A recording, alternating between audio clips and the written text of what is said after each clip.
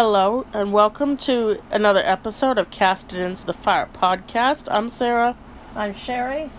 And we are back to The Fellowship of the Ring, Chapter 11, A Knife in the Dark.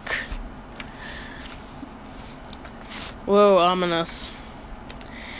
So, where we left off was Chapter 10, Strider introducing Aragorn, who will be a major character throughout the rest of... And everybody is starting out at the inn in Bree.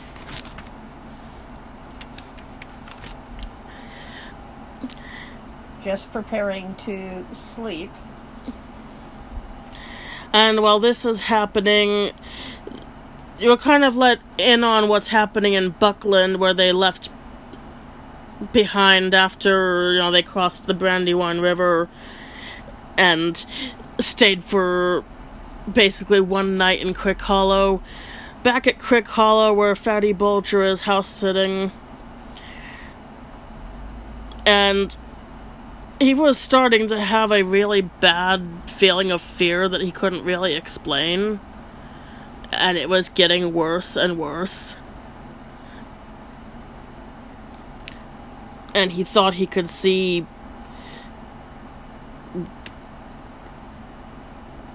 black figures entering, like shades of night creeping across the ground.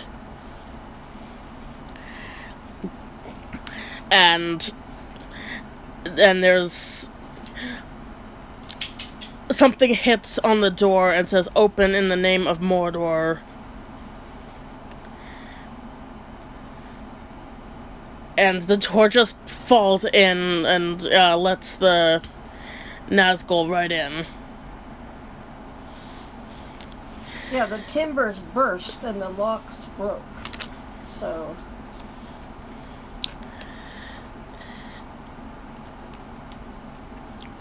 And then there's a horn, a sound of a horn from a hilltop. And this part's weird. Awake, fear, fire, foes, awake. I think it was basically like... Imagine, okay, we used to live in a town where if you called 911, they sent the fire department, the police department, and the ambulance, just in case. And so this is kind of like an all-about alarm where it could have been any of those things, but it's a general alarm which hadn't been sounded in how long? It was a long time.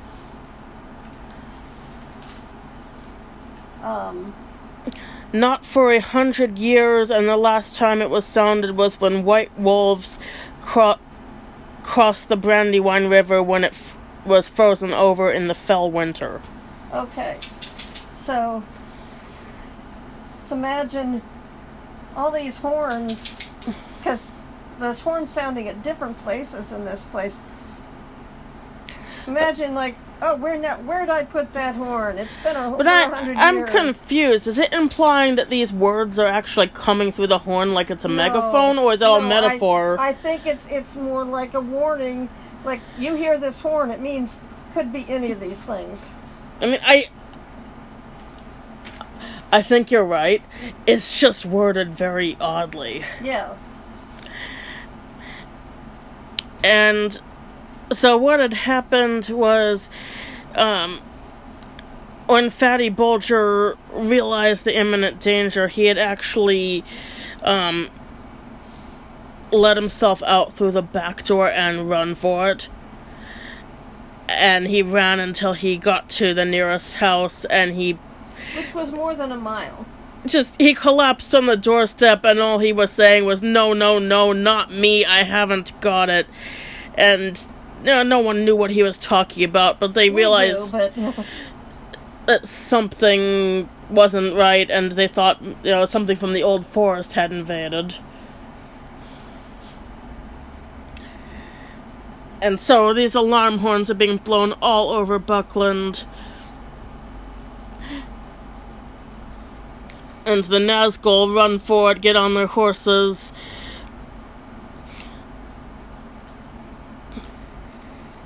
One of them dropped a hobbit cloak in the step as he ran. Where'd he get that?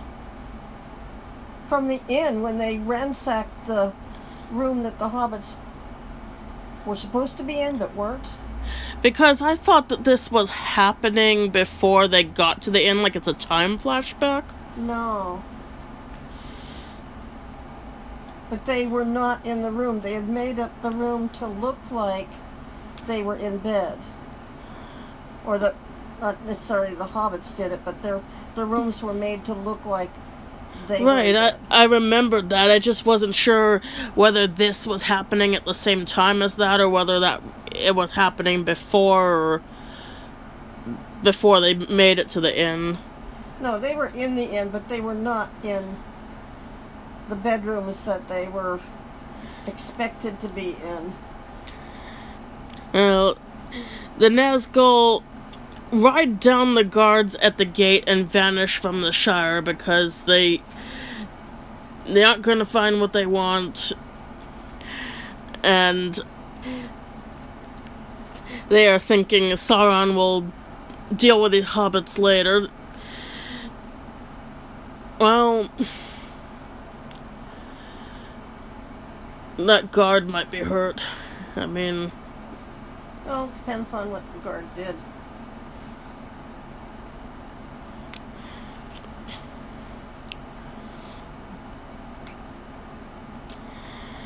So back at the inn, Frodo wakes up from having more nightmares about wind and galloping hooves. Strider is still awake, keeping watch.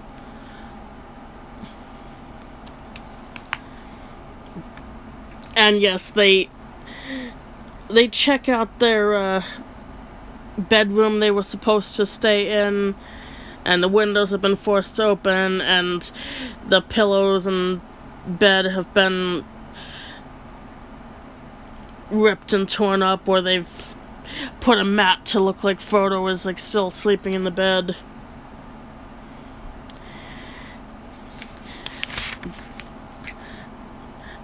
Strider calls in the innkeeper to show the devastation in the room, and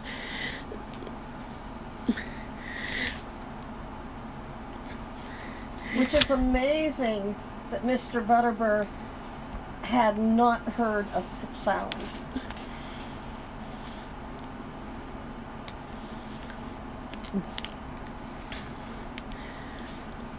But Strider's planning on, them packing up and getting out, like, immediately.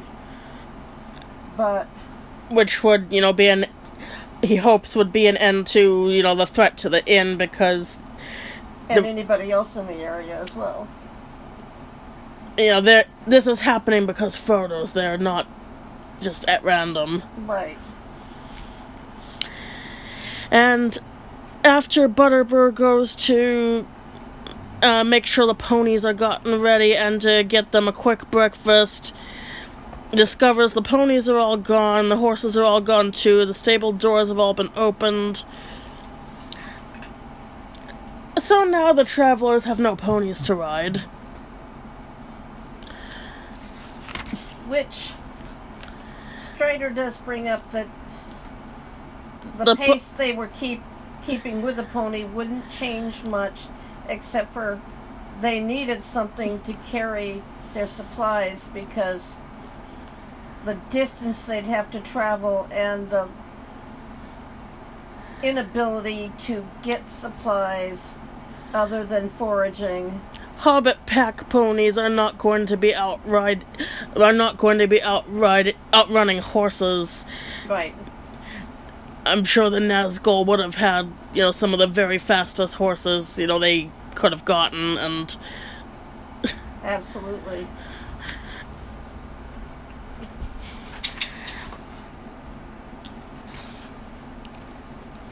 Well... So, they're dividing up the package between themselves, which is more than they can conveniently carry. I'm kind of picturing, like, the backpackers with a ton of... Yeah, I've done that.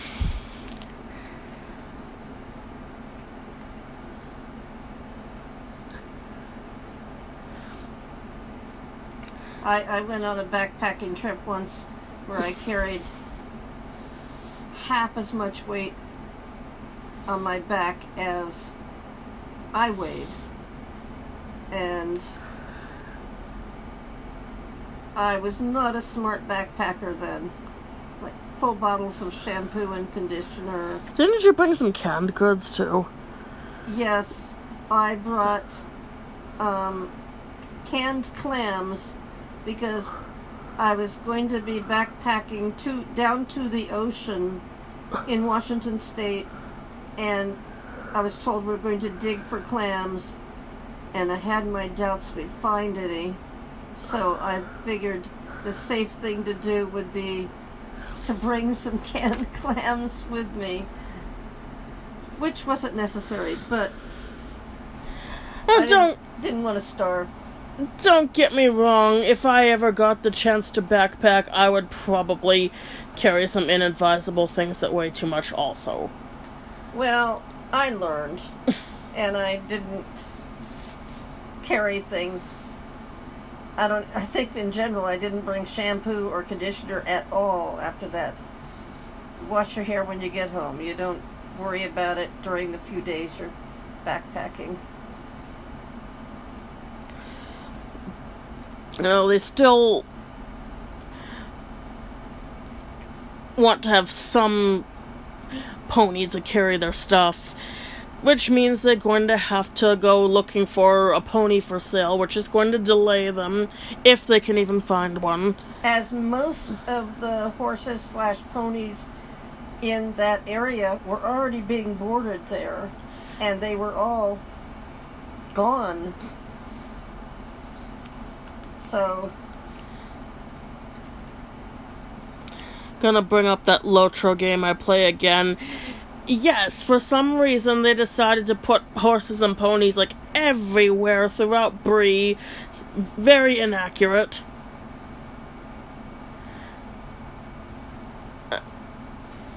Like just about every color of horse you can think of, and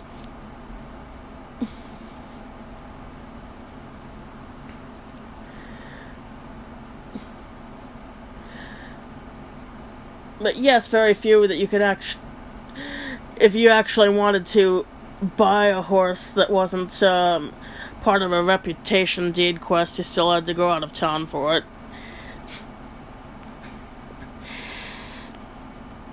But anyway, yes, in the actual book, very few horses except for those that were stabled in that one stable that got raided. And there was actually only one pony available to buy in the area. And this was an old, not well-fed, bony, dispirited. And it belongs to Bill Fernie, the sketchy guy who was talked about in the previous 2 chapters. And he wants 12 silver pennies, which is at least 3 times what the pony was worth. Now, I don't know what, say, a healthy pony would go for in that part of Middle-earth. That's not something Tolkien ever really went into, but yeah, how much is a silver penny in modern dollars? Who knows? Right.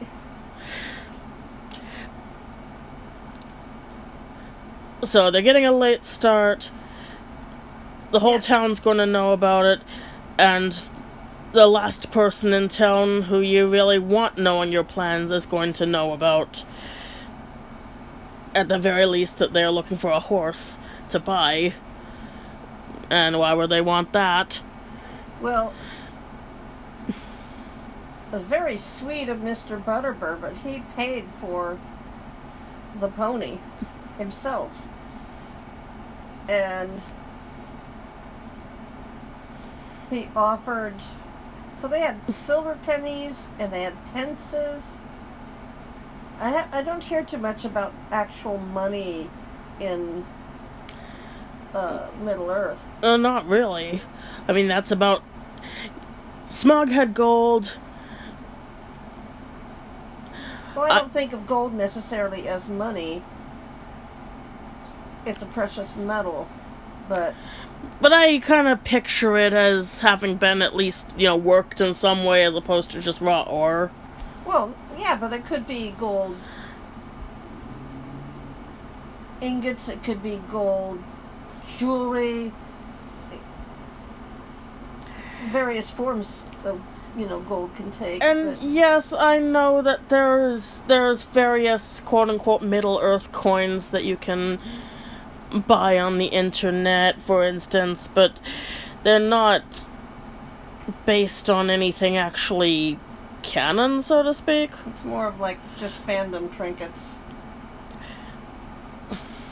And they certainly aren't gold or... Oh, no. I think they made some kind of a quote-unquote elvish coin that looks kind of like a leaf. Yeah.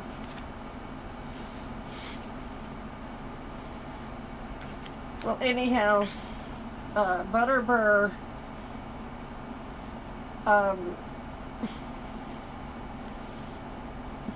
he paid for the pony.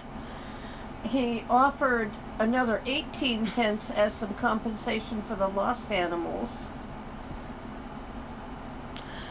Now, I don't know if he ended up doing this for anyone else who lost animals, but if he did, then that would come to a lot. But it says 30 silver pennies was a sore blow to him. Being cheated by Bill Fernie made it harder to bear.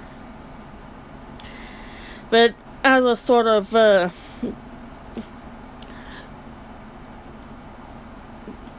kind of post thing to this, it turns out later, presumably after Frodo and the rest are already gone, yes, only one of the horses had actually been stolen and the rest had been driven off or run away, and they were found in various places. And the ponies that had belonged to Mary had run all the way across the Barrow Downs to look for Fatty Lumpkin, Tom Bombadil's horse. And Tom Bombadil cared for them for a while, but eventually he heard about what happened in Bree, and he sold them back to Mr. Butterbur at a cheaper price. And the ponies had to work harder in Bree, but they were treated well, and they missed out on a dangerous journey. And then goes, but they never came to Rivendell. Which I'm sure they were okay with. The ponies. Yeah.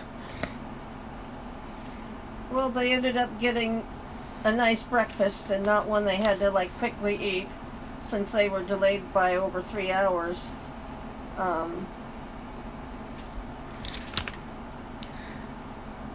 And there was also suspicion because some of the travelers from the south had lost horses too, and they blamed the innkeeper.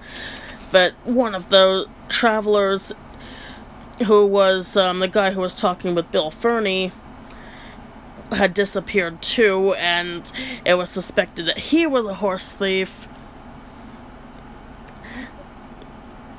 So, Butterbur, rightly or wrongly, thinks that the southern travelers brought a horse thief with them.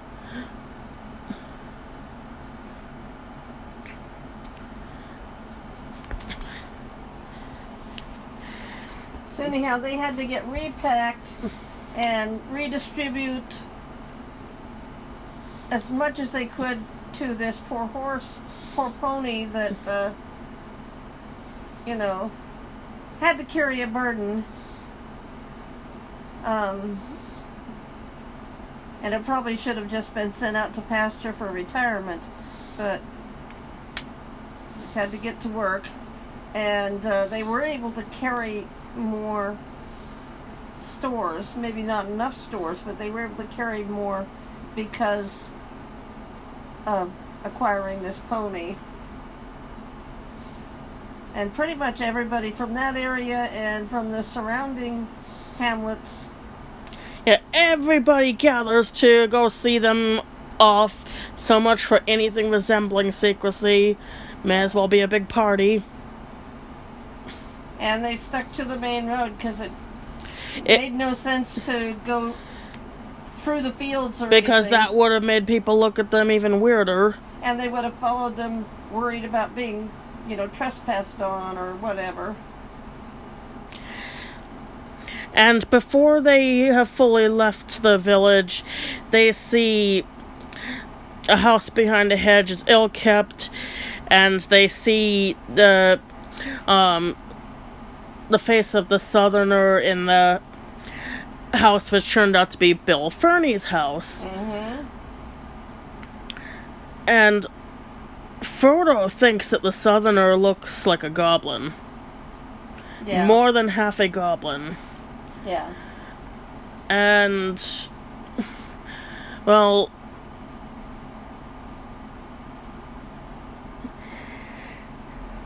I suppose it's not a giant spoiler that later implications in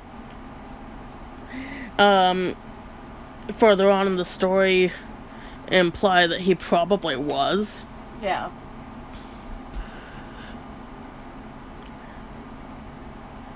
Yeah, and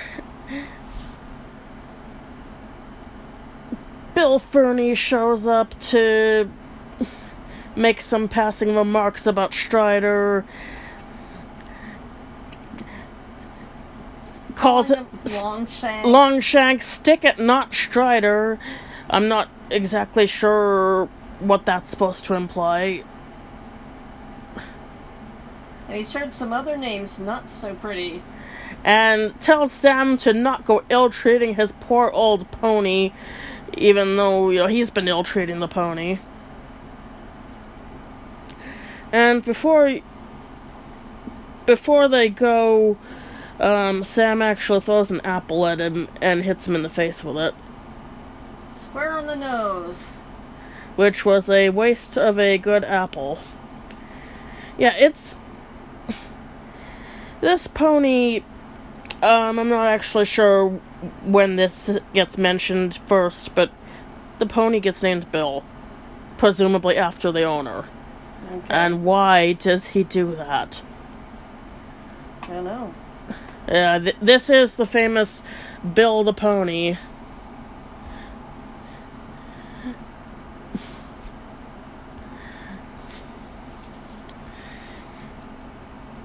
So yeah, they leave the village using the road. They pass two smaller villages, Staddle and Combe.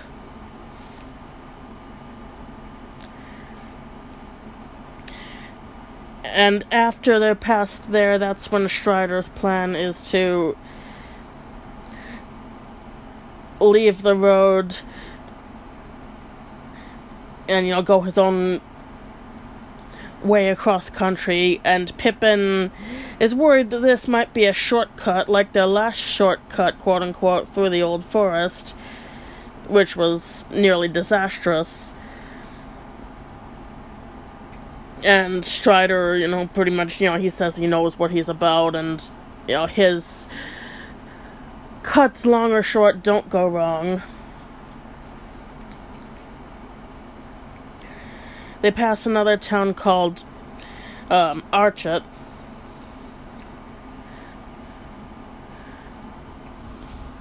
I'm guessing these towns aren't much more than just a few homes and farms. And they never become important to the story. Now, if I'm bringing up Lotro again, I know I bring it up too much. If you start the game as a human or as a hobbit, Archet is your starting off town. Like, you start off at level 1 from Archet.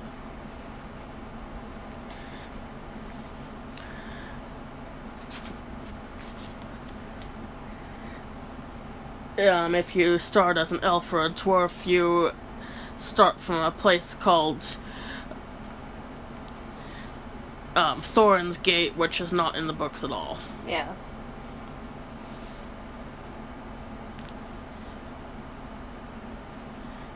And that's allegedly located somewhere in the northern part of the Blue Mountains.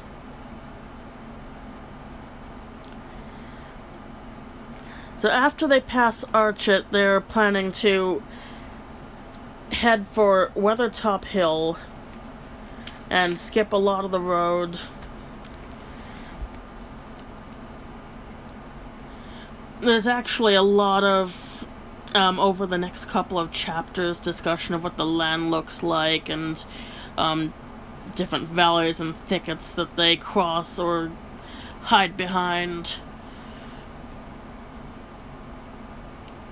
Which, well, it's slow reading, but it shows Tolkien's attention to detail. Yeah. I think Tolkien, he's up there with Brian Jakes to me as far as being detailed. Maybe Brian Jakes is a little more detailed, especially with food. Especially with food. Yeah, but it's like I would feel, even if I had never watched any of the movies, I would feel as if I had, on some level, seen Middle-earth. Right.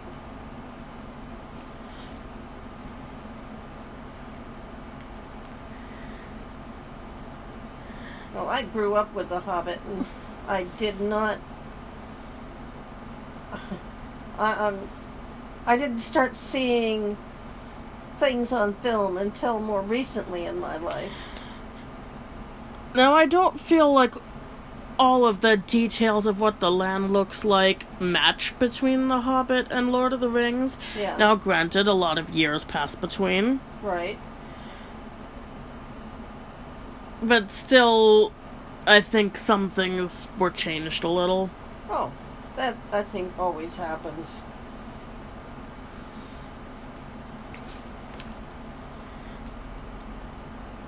This is... They're still in the Bree land, and they're passing toward what, in The Hobbit would have been the Lone Lands. Yeah. I think they were at some point. I'm trying to remember if they were specifically called that here too or not, but it is the same place. Mm-hmm.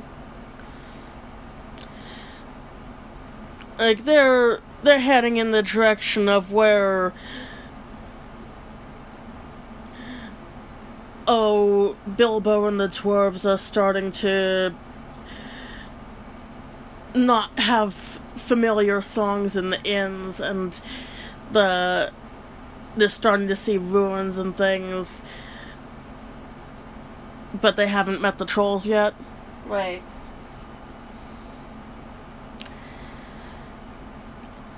They pass through an ordinary forest, from what I understand, called the Chetwood, and they're not meeting any people.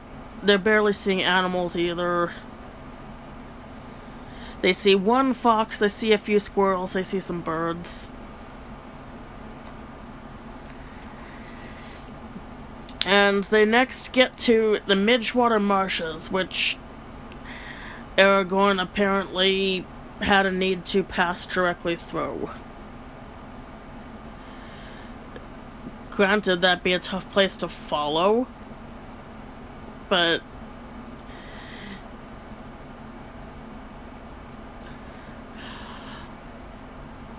I don't know why he had to go through them instead of around, personally, but he had his reasons. So, treacherous ground, you gotta get the right path, which may have changed, because, maybe it rained, maybe it didn't, that's how wetlands are. I don't know, I'm picturing, like,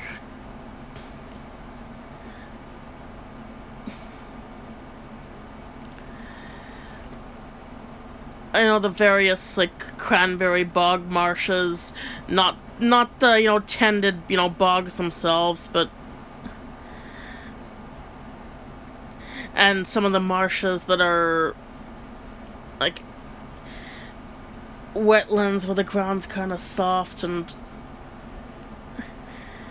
like, you step wrong at all and you're going in up to your knee in mud. Oh, yeah. A lot of that near the ocean, too, but I don't think it would have been... They're not near ocean, so it's not going to be the same. Well, I have to bring up, since you're talking about mud in the ocean, that very trip where I brought the canned clams. It was a very steep, downhill hike to the ocean from up above. It was pretty far down, and the path was extremely muddy to the point where I actually was stuck with my backpack on to, like, my belly button in the mud, and I had to be pulled out.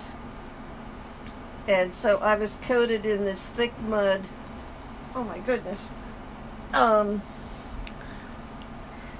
I ended up walking with my backpack on into the ocean when I got down there to try and de-mud myself, because that was the closest thing I was getting to a bath, was walking into the Pacific Ocean. And remember, they have a pony with them. They have to think about not having the pony do something and go the wrong way and sink in. It's not really going on about the mud as much as I am, but... Actually, I think they go more about the midges.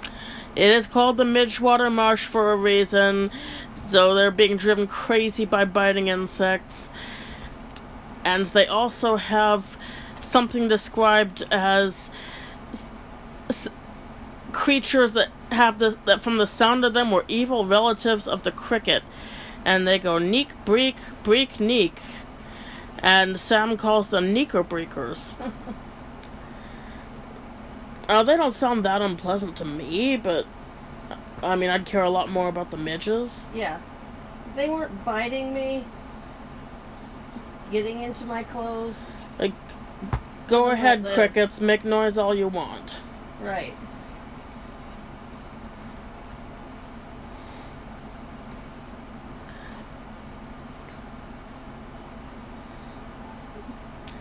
And ironically, while I'm saying this, I'm looking at a box with a carving, it's accurate wood carving. burning.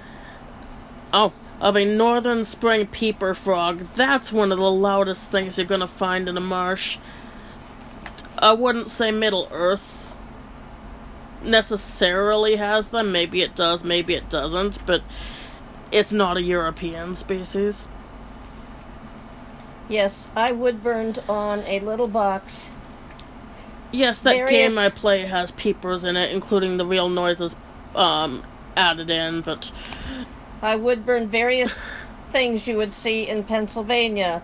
Northern spring peeper, timber rattlesnake, little brown bat, wood turtle, and eastern redback salamander. If you want a noisy thing that lives in the marshes, you get a lot of spring peepers together right up close, and it is loud. Oh, yeah, but it's so nice. Yeah. Well, anyway, the hobbits did not, it sounds like, sleep well with the neeker-breakers chirping all night. And I'm not sure how long they are in the marsh. It says about the 4th day. Is that the 4th day out, or were they in the marsh 4 days? They went into the marsh on the 3rd day, and they came out on the 5th day, I believe.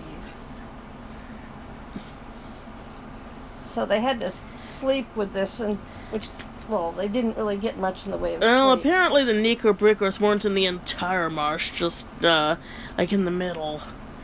But the midges are everywhere. And Frodo, while he is laying there not sleeping, sees a light in the eastern sky that keeps flashing like lightning. and Strider doesn't know what it is either. So later on, this gets brought up again. When they finally leave the marshes behind, they're starting to get hills, and in the distance there's a higher hill a bit separated that Strider says is Weathertop. A bit of background information. Weathertop is also called Emonsul, which in Elvish, Windy Hill. Yeah, I can see that.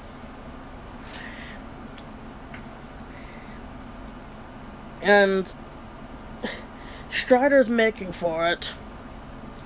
But he wants to approach it from a particular direction, so they kind of have to go roundabout to get to...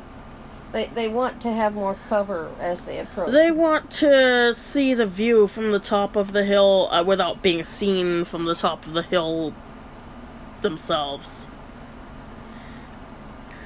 And doesn't even want birds or animals to see them. Because not all the birds are to be trusted, and there are other spies more evil than they are. Now, that thing about the birds, that's weird. I understand this is fantasy, and the possibility of animals that aren't, just regular animals can exist if Tolkien wants it to. Look at Redwall. Yeah, look at Redwall. Look at the eagles. Like, there's eagles which are dangerous, but on the side of good. There's... wargs, which are not quite normal wolves that are on the side of evil. I don't know where is the line between an animal that's just an animal and an animal that's got motives and taking sides and that won't be the only time I bring this up either, but it's confusing and not fully explained.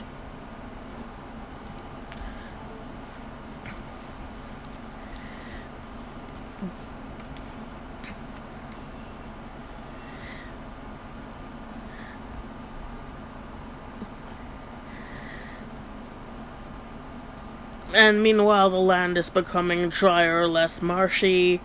There's a stream that they're following, which trails off into the marsh, which makes sense. So they're approaching Weathertop from the north. And also, there's a moment where Frodo is noticing that he's thinning out from all of his traveling and having less food, and he makes an offhand remark that he hopes the thinning process doesn't go on indefinitely, or I shall become a wraith. And Strider doesn't take that as a joke at all and says, "Do not speak of such things." Which, comes across as if, to Strider's experience, becoming a wraith is a thing that could happen. Yeah. And to Frodo, that's just a joke. It doesn't mean anything. But he's trying to let Frodo know that there's so much you don't know. As they're approaching the hill and climbing it from another angle, they're taking a path that had been built, and it's somehow avoiding view. I'm not exactly sure how. But there are spaces where there would have been a view of where they were, except for boulders and rocks have been put up to block view. And Merry is actually suspicious of it because that reminds him of the Barrow Wight. And he asked Strider if there was any Barrow on Weathertop. And Strider, he says there was no Barrow on Weathertop, not any of these other hills either. And the men of the West didn't live here.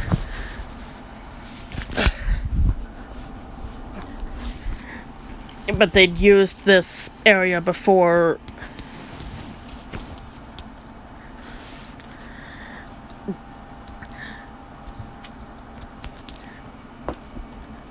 they had defended the hills against the evil that came out of Angmar, and they had forts and a watchtower on top of Weathertop.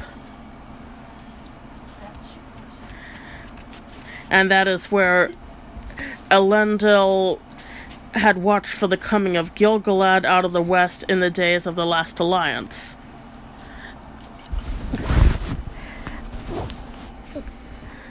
Which is actually, that's when Sauron had been defeated before and lost his ring. You know, to bring you back to the chapter, The Shadow of the Past.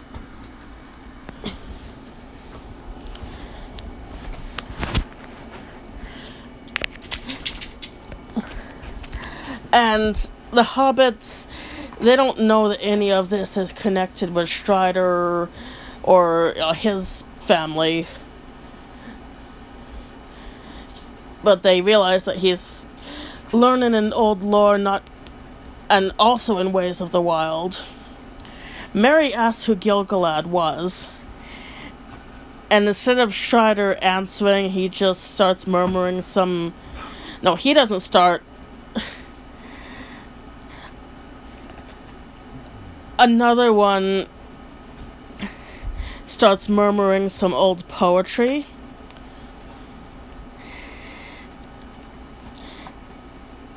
And it starts off, Gil-galad was an elven king, of him the harpers sadly sing, the last whose realm was fair and free, between the mountains and the sea. I'm not giving the entire poem, but it talks about his armor and about him riding away and falling in Mordor where the shadows are. And when they looked to see who had spoken, it was Sam. And Merry's just like, don't stop. And Sam says he doesn't know anymore. He learned it from Frodo. No, Bilbo. Sorry. I know. It was... Right. He learned it from Bilbo, who used to tell tales like this. And he always wanted to hear more about the elves. And he'd... learned his letters from Bilbo. And he wrote poetry, and he had actually written this, and then he got corrected that he wasn't the original writer of it. Well, not corrected, but informed. By Strider.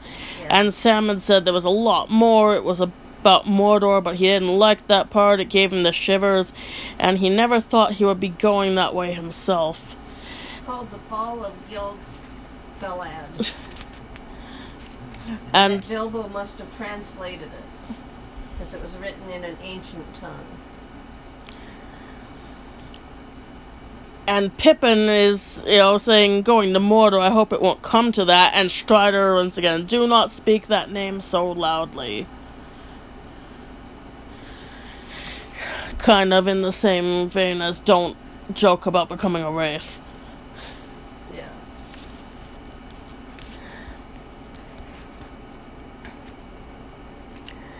They get to a spot on the hillside that looks like an okay campsite, like it's a bit of a hollow, well, a dell. And they're gonna leave Sam and Pippin there with the pony.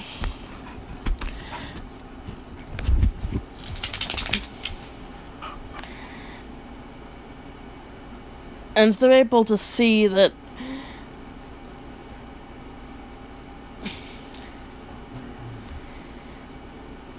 I'm sorry, am I looking at the wrong part?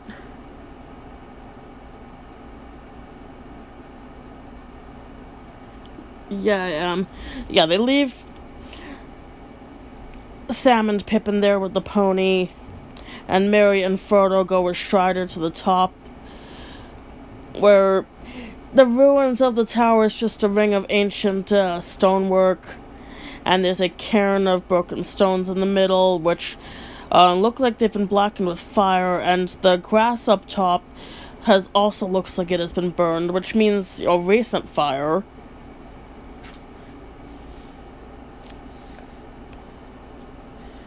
And to get a really wide view all around of all the lands.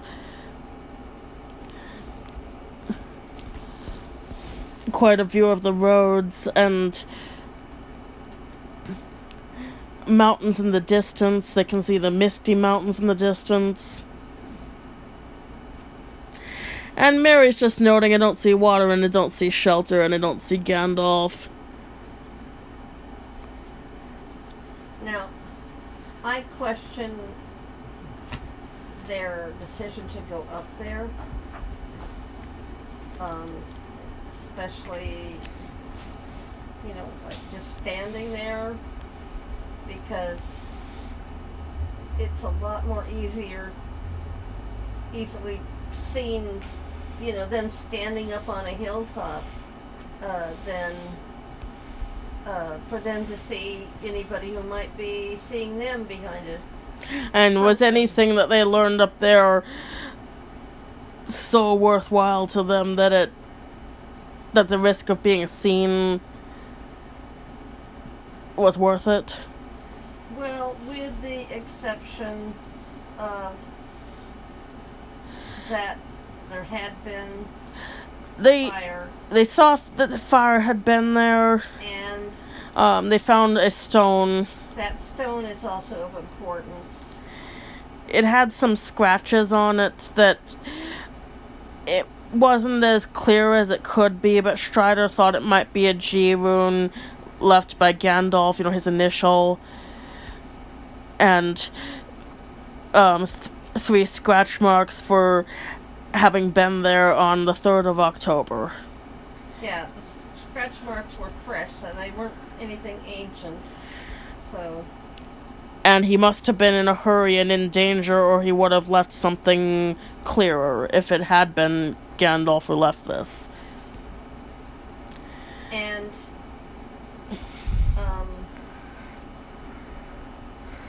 it came to Strider's thoughts that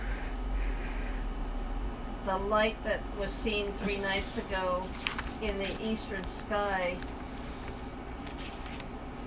likely was, the fire and the attack that obviously happened up there.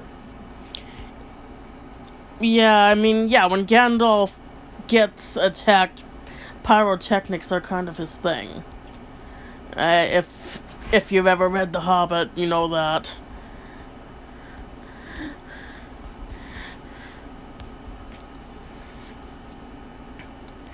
So they are glad to have gotten possible news that Gandalf has gone on the way that they're going.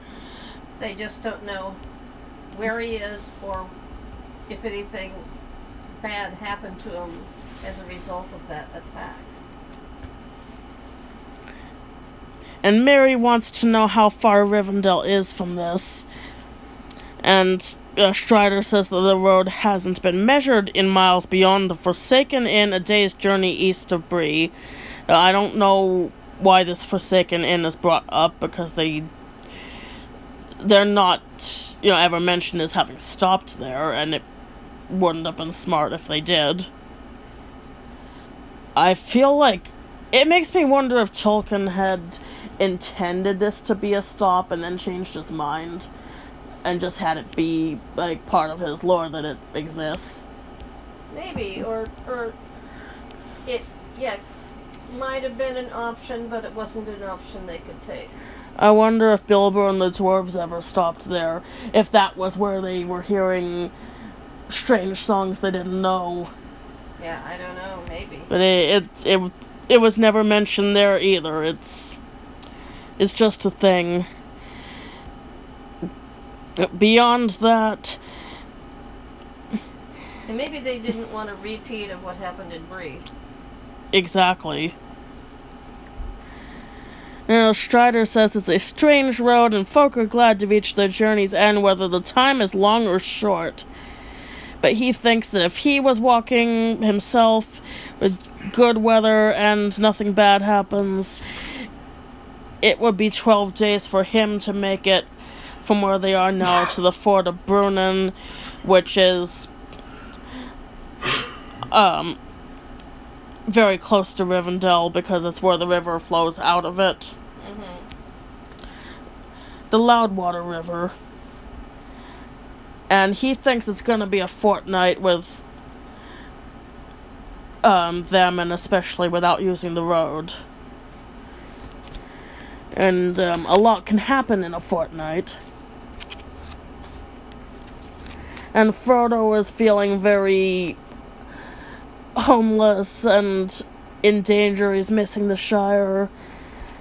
He doesn't want to continue traveling, but he has to. And while he's looking down and thinking these kind of thoughts, he sees 2 black specks on the road. And then looking in the other way, he sees 3 more black specks. We're talking off in the distance black specks. The kind that grow larger as they get closer. Right. And Strider has the sense to get down now and pull Frodo down too, and Merry gets down. And Strider says the enemy is here. And they all think correctly that these black specks are black riders on the road. So that would make 5 of them. Yep.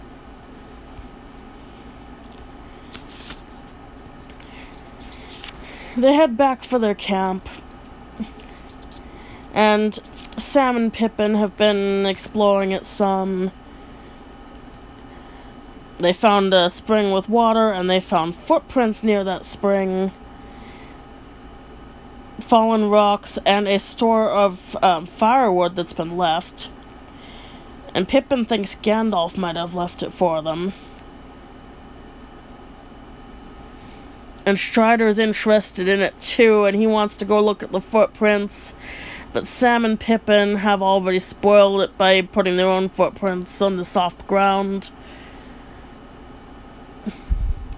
And Strider says it's the Rangers that have been there recently, and they had left the firewood behind. And that the footprints had been left by somebody wearing heavy boots, which already would mean not hobbits. Right.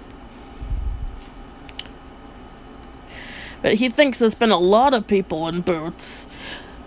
And the hobbits are all thinking of the Black Riders and their boots, whether it was them or not. Right.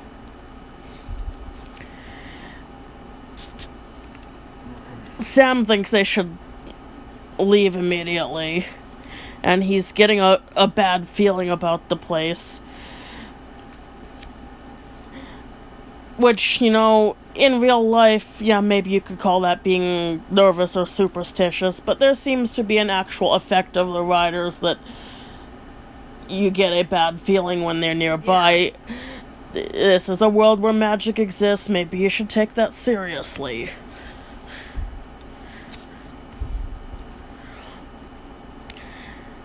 Strider thinks that even if they were to move, they're just going to be more likely to be seen because they're moving.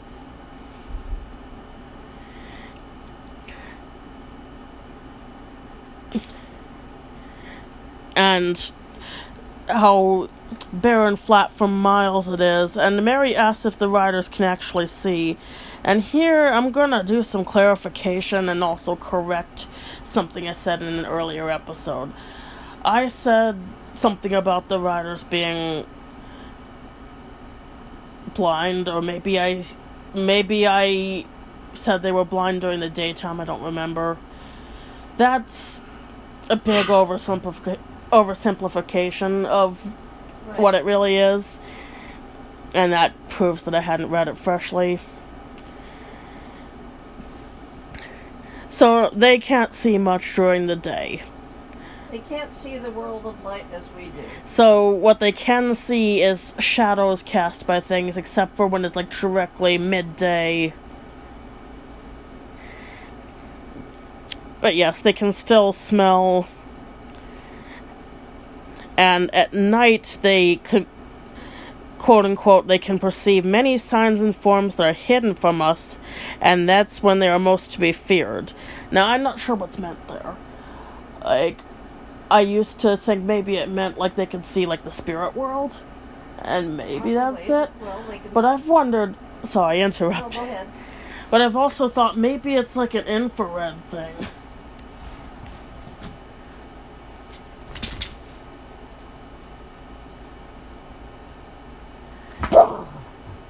Don't be growling.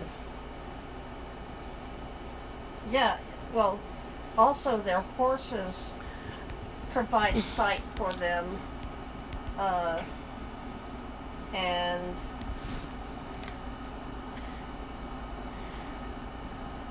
so, riding on horses helps, I think, them find their way better. And this brings us back again to the question of, like, when is an animal just an animal, and when is it on the side of good or evil? Right. Now, I feel like the implication is the horses are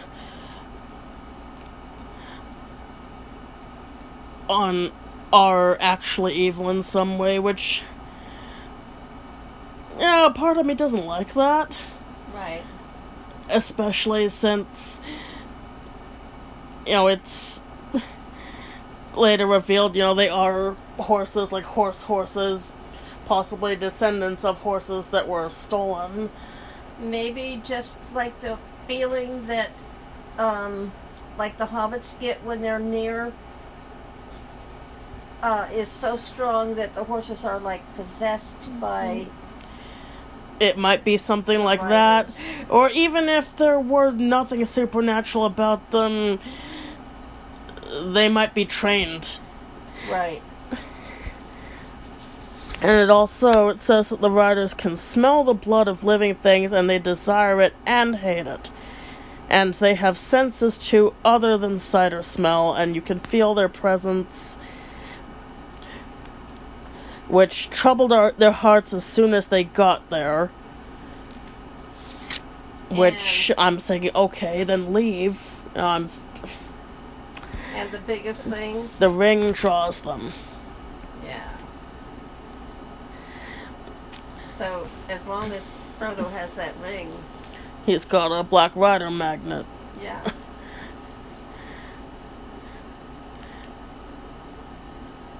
And Frodo thinks that, okay, if they move, they'll be seen and hunted, and if he stays, he'll draw them to the place. And Strider thinks there is still hope, and they're not alone, and whoever left that firewood was left that to help them, and they're going to build a fire, because Sauron can put fire to evil uses as he can all things, but the riders don't love it and fear those who wield it.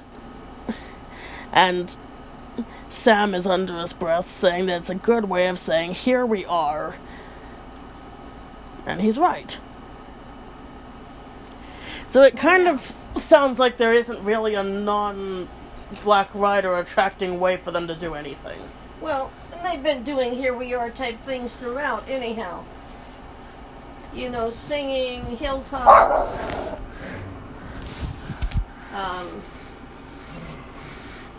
So the fire may be here we are, but it's also something Black Riders don't want to deal with. Although, how much do they really not like fire? I'm not so convinced. Well, that doesn't stop them. No, well, they make themselves a dinner, a small dinner. Yeah, they're still eating meager rations. And it was the first time they've, I think, eaten since morning. And there's talk about the land being empty except for animals and birds, and that rangers pass that way sometimes, but not many, and they don't stay. And sometimes trolls might also come down out of the northern valleys of the Misty Mountains. As far as I'm concerned, they're not taking the troll threat seriously enough, but... And also, sometimes they have travelers on the road, mostly dwarves, and they don't really want to stay around and talk. And they're certainly not going to likely offer food and anything, help. And as for their own food they're carrying, if they have to, Strider can gather edible plants, or he can hunt, but that's going to take even more time. Time is something they don't want to waste. They want to, make progress as much as they can. It's getting darker and colder. I don't know whether this is a Black Ridery type of thing, or just because it's October. And most people are not camping in October.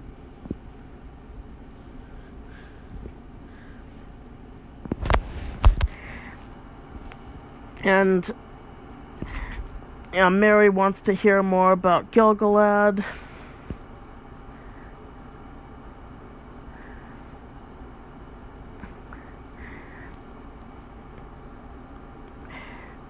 But Strider doesn't want to tell this story right now with so many enemies at hand, I guess because the ending is so dark. And he says he'll tell the story in full if they manage to get to the House of Elrond, where it's safer. So instead he decides to tell part of the tale of Tenuvial. That would be Beren and Luthien. If you want the full story of Beren and Luthien, there's the Silmarillion. There's also an actual full book about the Lay of Beren and Luthien that has been published actually in the last few years. It was one of those unpublished notes of Tolkien that were around that whoever's doing his estate stuff got published, later. Now, Strider chants this. It's actually a song, and it's long. It's like 2 pages in length. And I'm not, going to give it in full, but it starts, "The leaves were long, the grass was green, the hemlock umbels tall and fair, and in the glade a light was seen, of stars and shadows shimmering, Tenuvial was dancing there, to music of a pipe unseen, and light of stars was in her hair, and in her raiment glimmering." And to paraphrase, this is the story of Beren, who was a mortal man, and Luthien Tenuvial meaning nightingale, who was the most beautiful of elf maidens, and they fell in love. They went a lot of dangers together. And Beren had to take a Silmaril from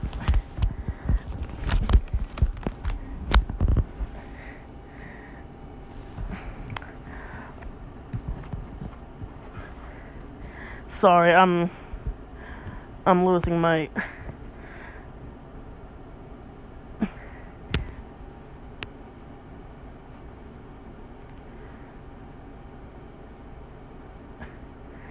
I don't want to make up a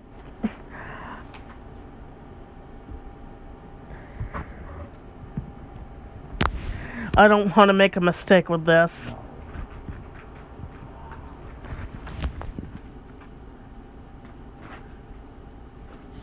Hey Nim, don't chew plastic.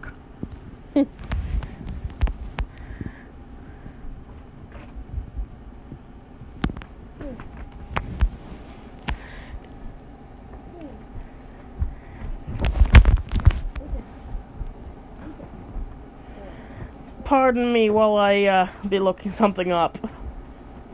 But this is 9 verses long, and Sarah, just read you the first of the 9 verses.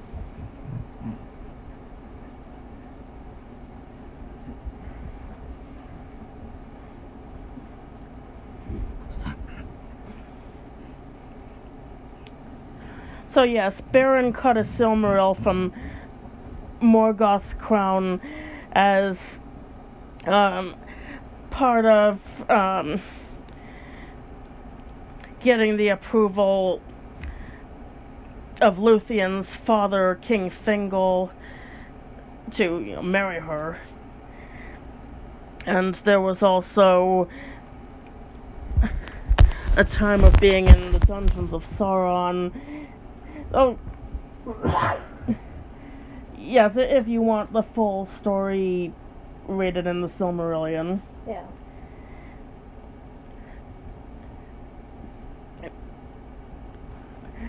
But a part of this was, she's an immortal elf and he's a man. He's going to die eventually, and they're not even going to go to the same afterlife. And she's the daughter of Thingol? Thingol and Melian. And Melian was a Maya. She was like the same class of beings as Gandalf and also Sauron.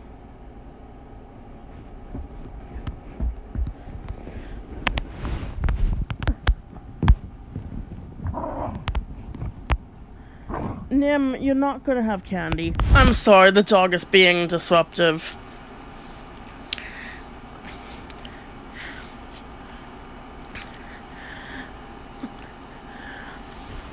So...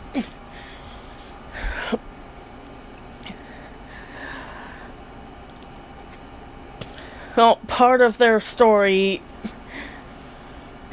includes Beren actually I'm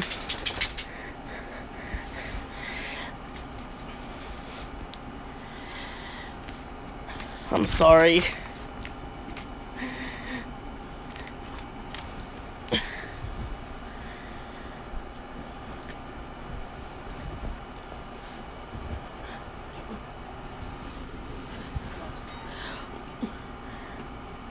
Lúthien ends up giving up her immortality, but also they both get to come back to life eventually. So it's a great love story. None of it is exactly the normal experience for elves or for humans. And this is part of Strider's family history, Elrond also, because both are descended from Beren and Lúthien. I'm sorry, here I am stuttering over this, and I'm sure if I have any serious Tolkien scholars listening, they're like, no. Well, you could always get into more detail in a future podcast on things that you want to do, too. Strider explains that this poetry is in a mode that is called Anthanath among the elves, and it's hard to render it into common speech, that this is only a rough approximation of it.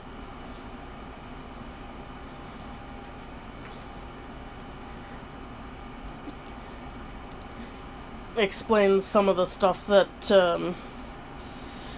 we already did about the story of Beren and Lúthien and the Silmarils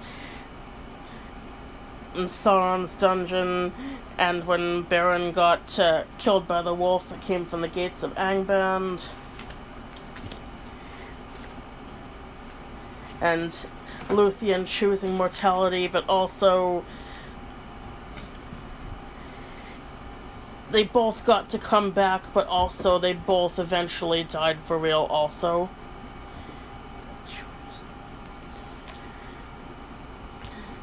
So Luthien was the only one of the elf kindred who died indeed and left the world. And I think the implication is she went to the human afterlife, because elves have a different one that they can sometimes be reincarnated back again from. Not that it really goes into that here. And then it goes on about the descendants. Dior, Elwing the White, and Arendelle. Arendelle married Elwing the White, and he sailed his ship out of the mists of the world into the seas of heaven with the Silmaril upon his brow.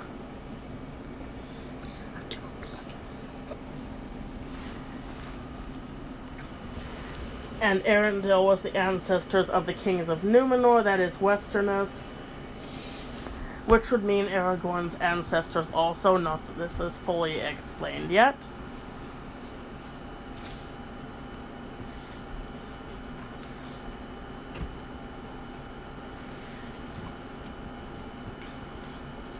And the stars are in the sky, the moon is rising, it's getting late.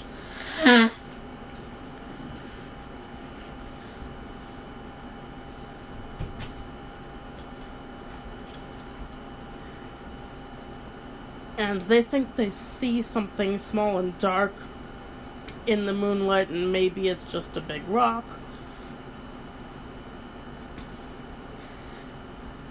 The fear feeling is increasing, and they feel like something is climbing up the slope. They don't actually see anything, they feel that something is climbing the slope. But Mary also thought there were 2 or 3 black shapes. And Strider tells them to keep close to the fire with their faces outward, and to get some of the longer sticks ready. So I guess they got torches.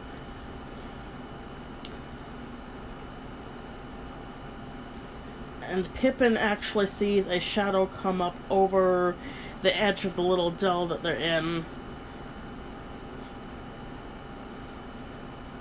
And then there's 3 or 4 black figures, and they just look like bits of the night that are darker, and they can also hear the breath and feel a cold coming from them.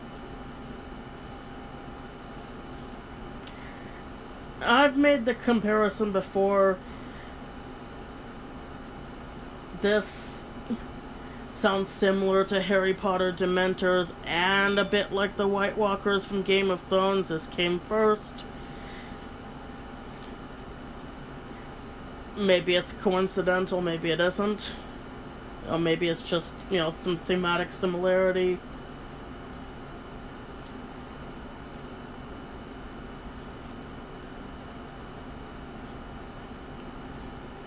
And while this is all happening, Frodo actually very strongly has the feeling that he needs to put the ring on. And it's not out of, so he can become invisible and hide. There isn't any reason he can think of to do it. He just feels that he needs to put the ring on his finger right now.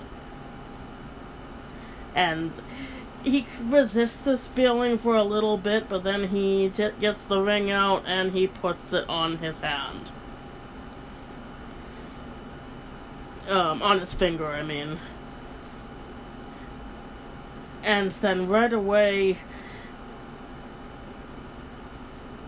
he can see some things that the others can't. He can see, into the dark shapes of the riders, and he can see what their faces look like, and they have keen and merciless eyes, long gray hair, helms of silver. They're holding swords of steel in their hands, and they can clearly all see him, and they rush for him. And he pulls out his own sword, which seems as if it's flickering red like a firebrand. And 2 of the riders stop, and then the 3rd, who's taller than the others, and has long gleaming hair and a crown on his helm. He has a sword, and he also has a knife too that the knife has a sort of pale glowing. Now, I'll say I think the reason why Frodo's sword was glowing red was because it was, an ancient sword from Westerness. It had some kind of magic that probably is visible with his ring vision on.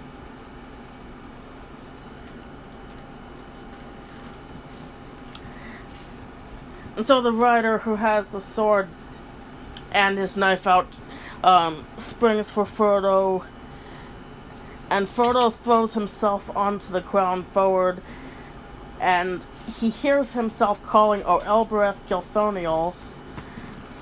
So it makes it sound like it wasn't really a conscious choice of his to call that out.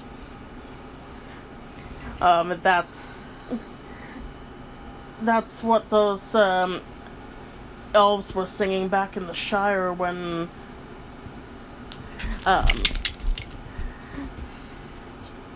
the Black Riders were threatening them, earlier on, and the elves scared them off. And he strikes at the foot of his enemy with his sword. And they hear a shrill cry. And Frodo feels a pain like a dart of poisoned ice pierce his left shoulder.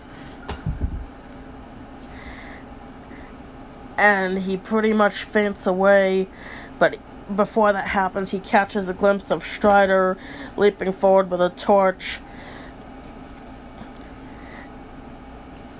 And the last thing he does before totally passing out is he drops his own sword and takes the ring off of his finger and closes his hand on it. And the chapter ends. Pretty intense chapter. Yes.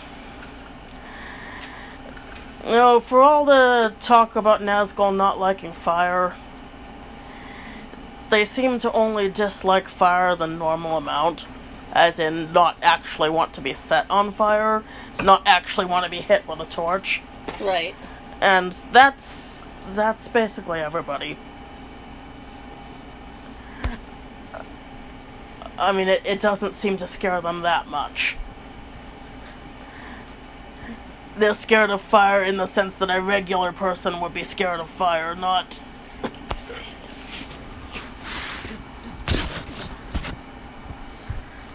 Okay. You can sit down.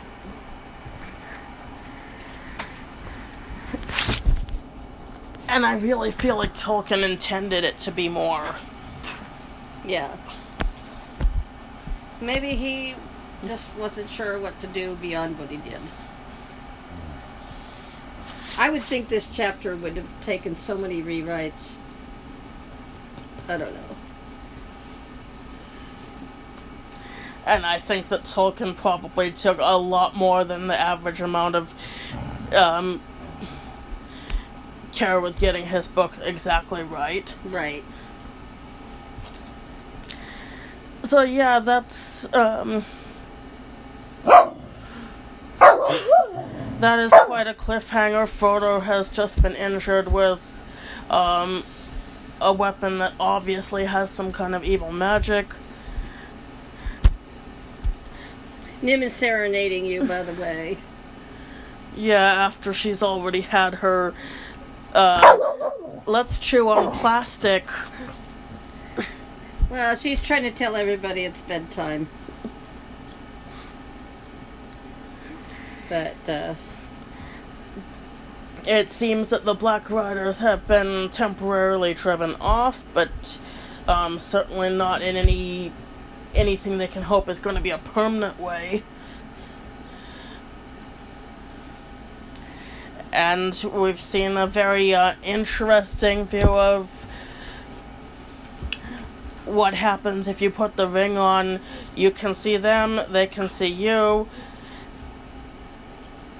They're really freaky looking. They still got their crowns on when they used to be king, and yes, Frodo's sword glowed red also.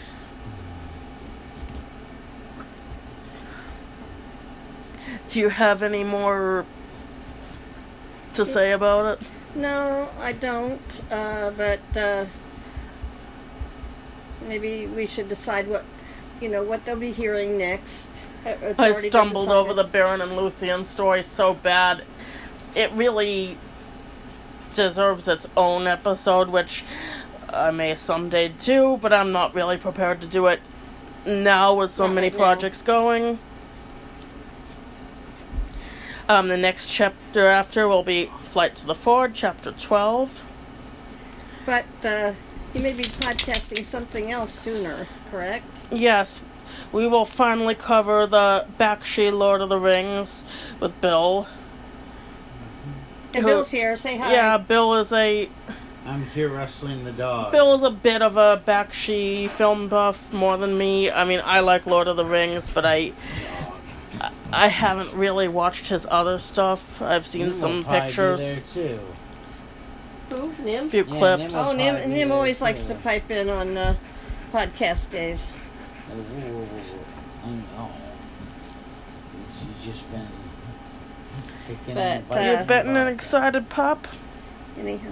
Thank you for listening to Cast It Into the Fire podcast, and have a good night. Bye.